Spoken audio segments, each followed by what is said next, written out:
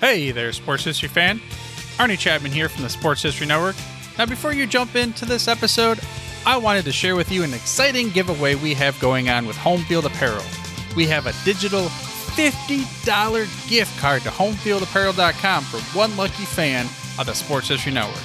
All you got to do is head over to sportshistorynetwork.com/giveaways to sign up.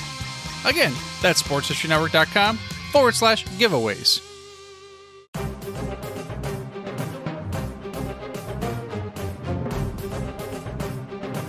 This podcast is part of the Sports History Network, your headquarters for the yesteryear of your favorite sport. You can learn more at sportshistorynetwork.com.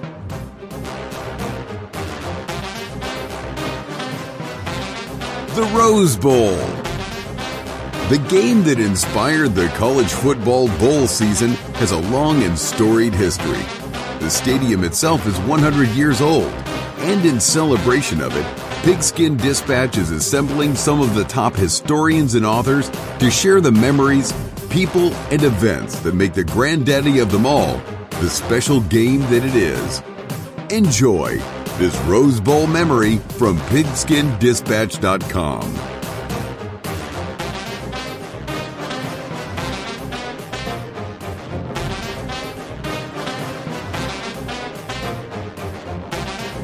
Hello, my football friends. This is Darren Hayes of pigskindispatch.com. Welcome once again to the Pig Pen, your portal of positive football history. And we are still in Rose Bowl month, getting ready for the big game and the 100th anniversary of the stadium that houses it.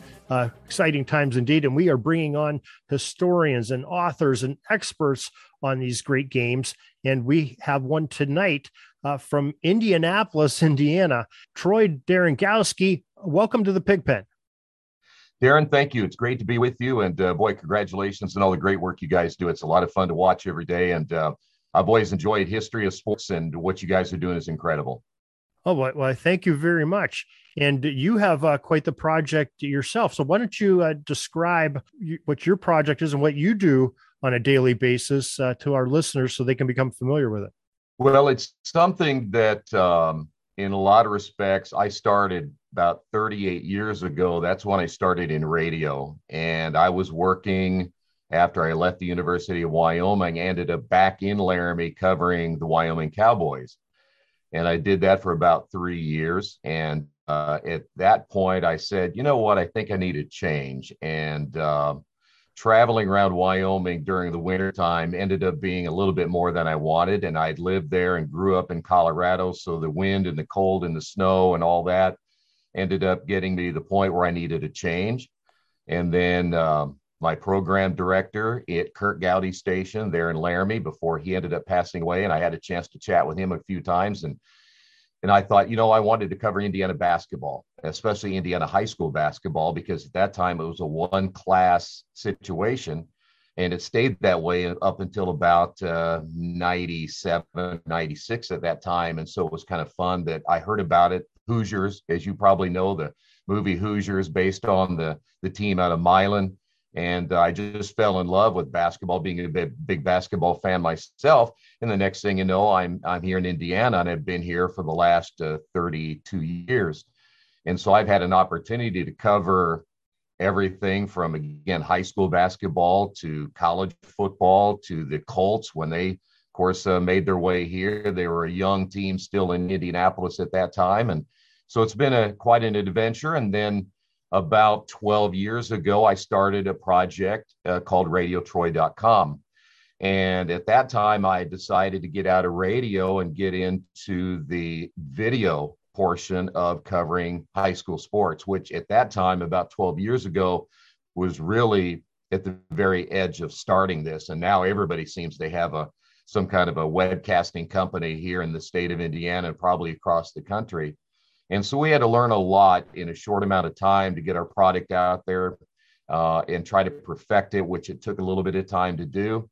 And so we did that for about 10 years with our website that contains information. It's nothing really all that special that most people are pretty much doing at this level for as much time as I can put into it right now. And so then we decided the town I was living in on the eastern side of the state, we might as well have been in Ohio. And being a Michigan fan, that was really tough because there's too many Ohio State fans in my town. But then we decided we were going to come to Indianapolis, and then we teamed with a company here, which is what a lot of people talk about now is Indiana SRN. When they started, it was Indiana Sports Radio Network.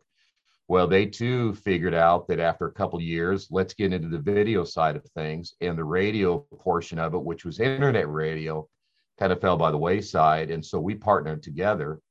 And so I broadcast for them now. And we probably do, I would say 99.9% video broadcasting now. And so we do small college, which is the Heartland Collegiate Athletic Conference here in this state. It's a Division III conference. And then we 350 games a year, anything from football, which is really big, but basketball, as you probably know, being in the state of Indiana, high school basketball is a religion. And then we'll carry on into baseball and softball and every track and field we'll end up doing. It's been a good partnership. And I think that if you look at the amount of games that we do each and every year, we are the most of anybody in the state of Indiana. We've also stretched from, if you're familiar with the Indiana, we're from Terre Haute to Richmond, from west to east, and from South Bend all the way down to Evansville. So we've actually branched out this year. And the good news is I don't have to do all going on. They have other people doing it. But it's been a fun adventure and a good partnership with the people there at Indiana SRN. And we're always looking to expand and just keep on going. Well, very, very cool. Very interesting indeed. Yeah, I can, know my exposure, just like you said, watching the movie Hoosiers and see how passionate the fans are of basketball in Indiana. And of course, the guys like Larry Bird coming from there, and the Pacers and everything else, Bobby Knight and those great days he had at IU. We can appreciate that Indiana loves their basketball. Well, they do. And I'll tell you what, even though it took a little bit of time to get from the one class to the four classes that they do now, I think when it first started, people really did not like it at all. I mean, some of the small schools liked it because they had a better chance to win a state championship at a 1A, 2A, 3A level. But the history behind that movie is it's the David and Goliath. And people love that. I think even today, there's a lot of the purists that would love nothing more than to go back to that because they wanted to see that small school. And it happened more often than not. They may not have won a state championship, but they beat a lot of big schools on the way to. And there's no to see that school that has only a couple hundred students going up against maybe a school like a Lawrence North or somebody like that of Indianapolis who has 5,000 students. And there's a lot of really very good basketball players, very intelligent IQ basketball players in Indiana. May not have the same number as some of the other states, but I can honestly tell you, I don't think there's another state anywhere that has any smarter players because they're coached so well. And it's just been a lot of fun to be a part of all these years. Very nice. Well, you talk about that David and Goliath. Well, we almost have sort of that in our Rose Bowl segment that you're going to talk about today. We're going back in the 1960s, and maybe you want to set up who these teams are that we're going to be talking about for this 1967 Rose Bowl. Well, I'll tell you what, the one thing about the state of Indiana is teams don't get to the Rose Bowl very often, as you probably know. So when Purdue gets to go there, it's a big celebration. But you go back to 1967, and what is really interesting about that team, and in fact, this just happened in the last couple of days, one of their running backs was named Leroy Keys. And Leroy was just now inducted into the Purdue Hall of Fame. Now, I can't figure out why it took him so long, because he was really one of the best running backs he ever had. So if there were a lot of other running backs better than him that are in the Hall of Fame already, I want to know who they are, but he was really a very, very talented running back. Their quarterback, which most people know, now I'm a big fan of the Miami Dolphins when I was a kid, Larry Zonka, Paul Warfield, Jim Kick, and of course, when you think about Bob Griese. Now they're a cradle of quarterbacks, is what they call. I know Miami of Ohio likes to claim that, but I think if you really look at what they do at Purdue, I think they're more of a cradle of quarterbacks of all the guys they've had. And he was an All-American, and he was just a very special player. You saw what he did at Miami. The odd thing that a lot of people don't know about that Rose Bowl team is if you didn't have what they called up, I guess they call it kind of at that time the runner-up bowl, because Purdue nowadays, they wouldn't be there. You don't finish second in the conference and would go to the Rose Bowl per se, the way it was there for quite a while. Things have changed so much differently now that it just doesn't quite add up that you always go to the Rose Bowl. But you had Michigan State, who actually won the Big Ten that year. And because they had what they called the no repeat rule, they couldn't go back to the Rose Bowl. So Purdue was next in line, because Purdue, by the way, they lose to Notre Dame, they lose to Michigan State because Michigan State won the championship. But unfortunately, Purdue was able to go, or I shouldn't say unfortunately for Michigan State, they couldn't do it. And so I think that if you kind of look at it in that direction, you're thinking, well, they probably shouldn't have been there, but the way the rules were set up, they got a chance to go.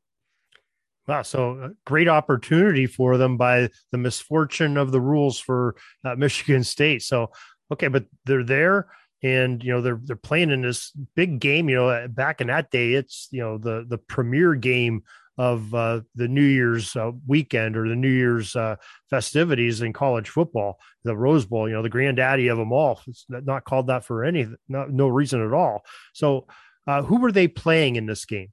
Well, when they finally get there, they're playing USC. Yeah, Purdue goes to the Rose Bowl, and by the way, it was their first appearance in the Rose Bowl. So think about that. They only got lucky enough that Michigan State could not be in it, and then they get a chance to go, and their first trip is there. And I want to mention one other thing, if I can, because when you look back at that Rose Bowl, the theme of the Tournament of Roses parade, they called it the Travel Tales and Flowers. And the reason why, as you probably know, there are so many engineers that come out of Purdue that end up working with NASA. They wanted to kind of put those two programs together. And so in 1967, you're talking about landing at some point a man on the moon. And you had the Soviet Union already with the Sputnik 1 making its way in 1957. So they had a lot of work to do. And so they kind of made that the theme of this Rose Bowl. So you have USC, Pac-10, the Pac-8 champions. I have to go date myself a little bit because I can remember when the Big Eight and teams like that were just the Big Eight, not 14, 16 teams like you have now. But they played USC. They were 7-3 coming in, ranked number 10 in the country. And they ended up kind of in a controversial way of getting in there as well. And for those of you that are old enough to remember, if you go back to that time, UCLA was actually ranked number 5 and beat USC 14-7 in the game that they had.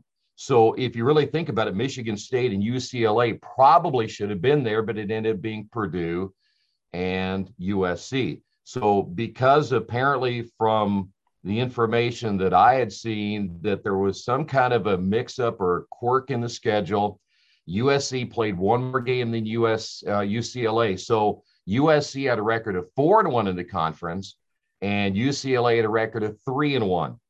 And so even though UCLA beat them, USC got a chance to go. And I guess there was some dispute before the USC-UCLA game that the winner would actually go to the Rose Bowl. But unfortunately, USC got the vote by, I guess, the AAWU athletic directors, and they decided to let USC go. Notre Dame, by the way, if you don't mind me throwing in a little Notre Dame information here, because this is kind of how USC finished out their season before they went to the Rose Bowl, is Notre Dame beat USC 51-0 in the final game of the year. So a lot of people thought that there was no possible way that USC should go to the Rose Bowl. It should have been UCLA, but unfortunately, with the way the standings turned out, it didn't happen that way. So when you get to the game itself, and it was a defensive struggle, it was 7-7 at halftime. Purdue led 14-7 in the third quarter. You had under a couple of minutes to play in that game, and then USC scored a touchdown. Rod Sherman, 19 yards, made the catch. A lot of people know about Rod Sherman out of USC. And then, of course, John McKay was the head coach for the Trojans, ended up going to the National Football League. And then, of course, it ended up being a Purdue win, actually intercepted a pass in the end zone to preserve that 14-13 victory. So for the Boilermakers, don't make it to the Rose Bowl very often, but they were able to get it and get the victory there, which is good news because most of our teams in the state of Indiana, other than Notre Dame, don't make it to a bowl game very often. Well, that's had to be quite a game. If you're picking off a pass in the end zone to end the game, you knew they had to be starting to get within field goal range, and a 1-point edge is no match for a field goal score. That's for sure. So had to be exciting at the end. Well, it certainly would be when you consider that there wasn't much of offense in that game either, and it was going to come down to the defense who was going to make the decision right there. So again, for Purdue to win a game like that, it kind of reminds me of IU when they ended up going to the Rose Bowl, I believe, the following year in 1968, and they were very excited about that as well. So again, Rose Bowl doesn't happen very often with Purdue and IU, so when they get a chance to go, they certainly enjoy it. I'll bet they do. So special moment there with Purdue winning that game. So great job on that. Love to hear that history. And we really appreciate you doing that. Troy, why don't you tell us that you've told us a lot about your projects and your website and what you guys do. Why don't you let the listeners know where they can see your work, and maybe if you have some social media you'd like to share with us, do that too, so people can follow you.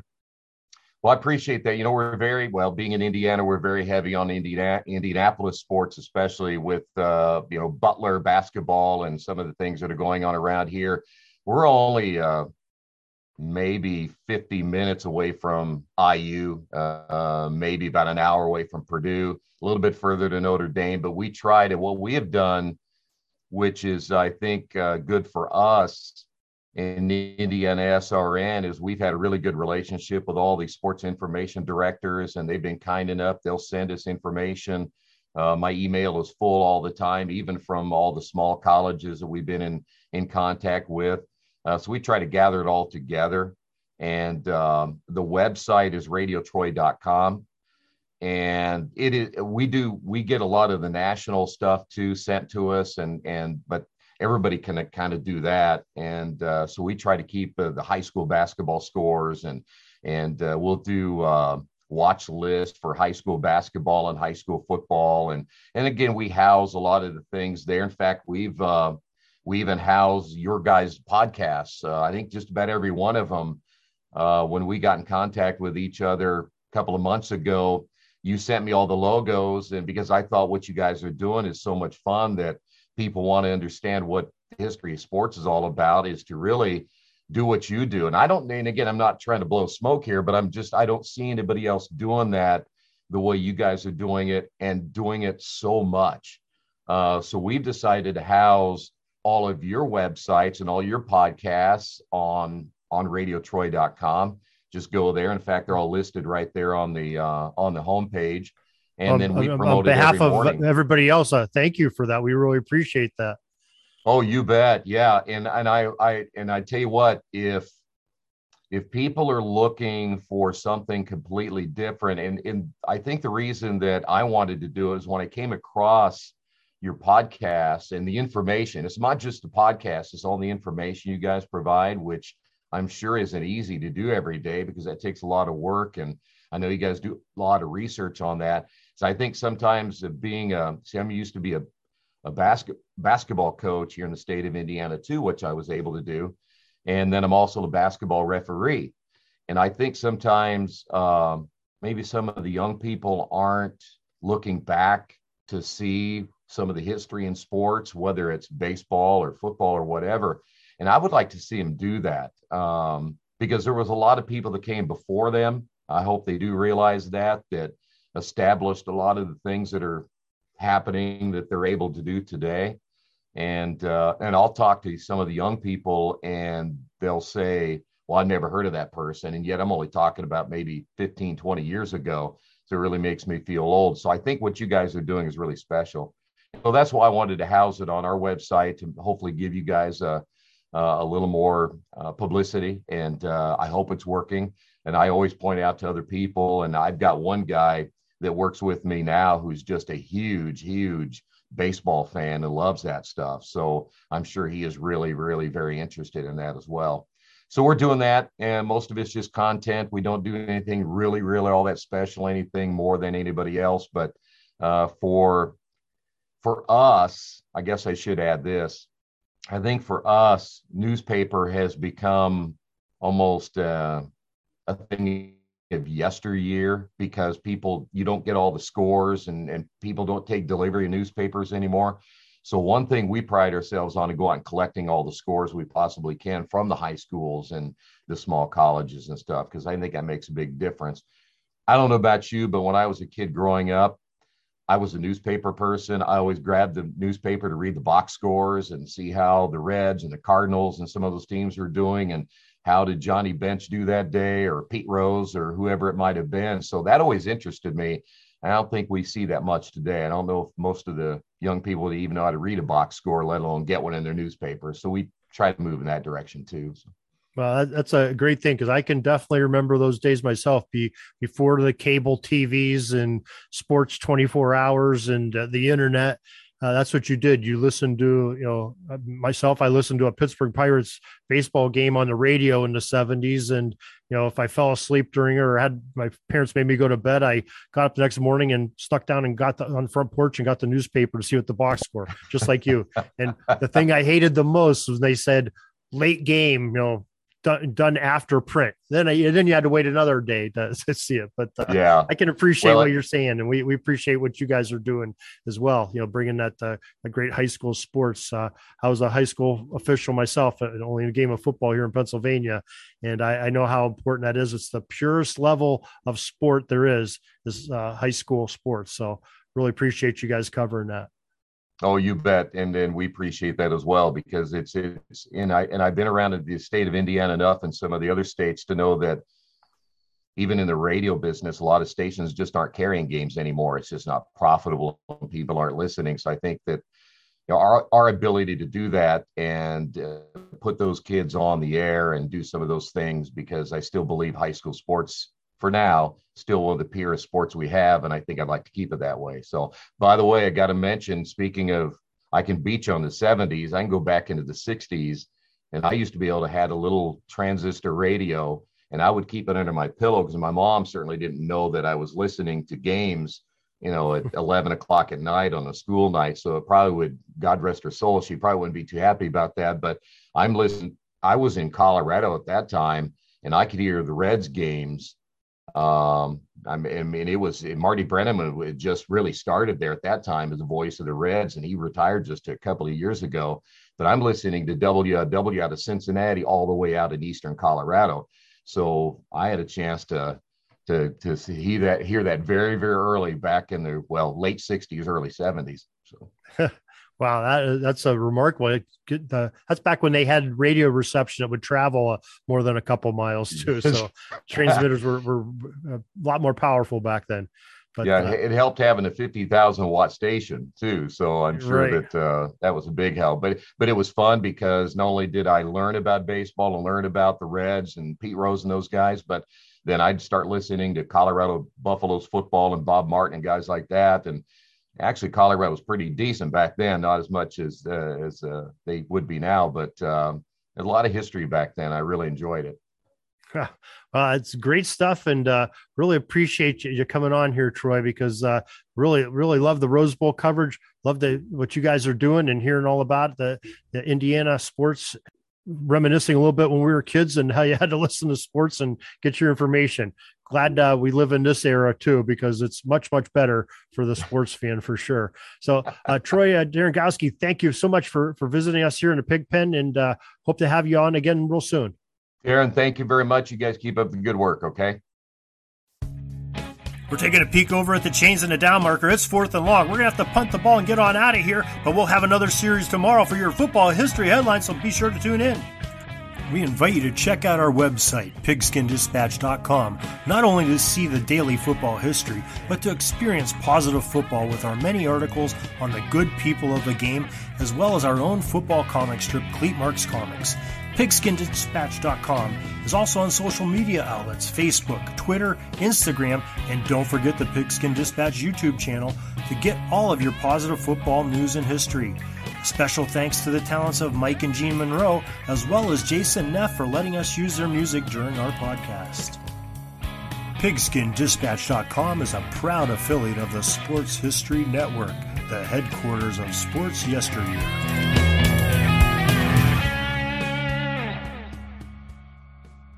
Hey there, sports history fan. This is Arnie Chapman, aka the Football History Dude, and I wanted to thank you for stopping by to listen to another episode here on the Sports History Network.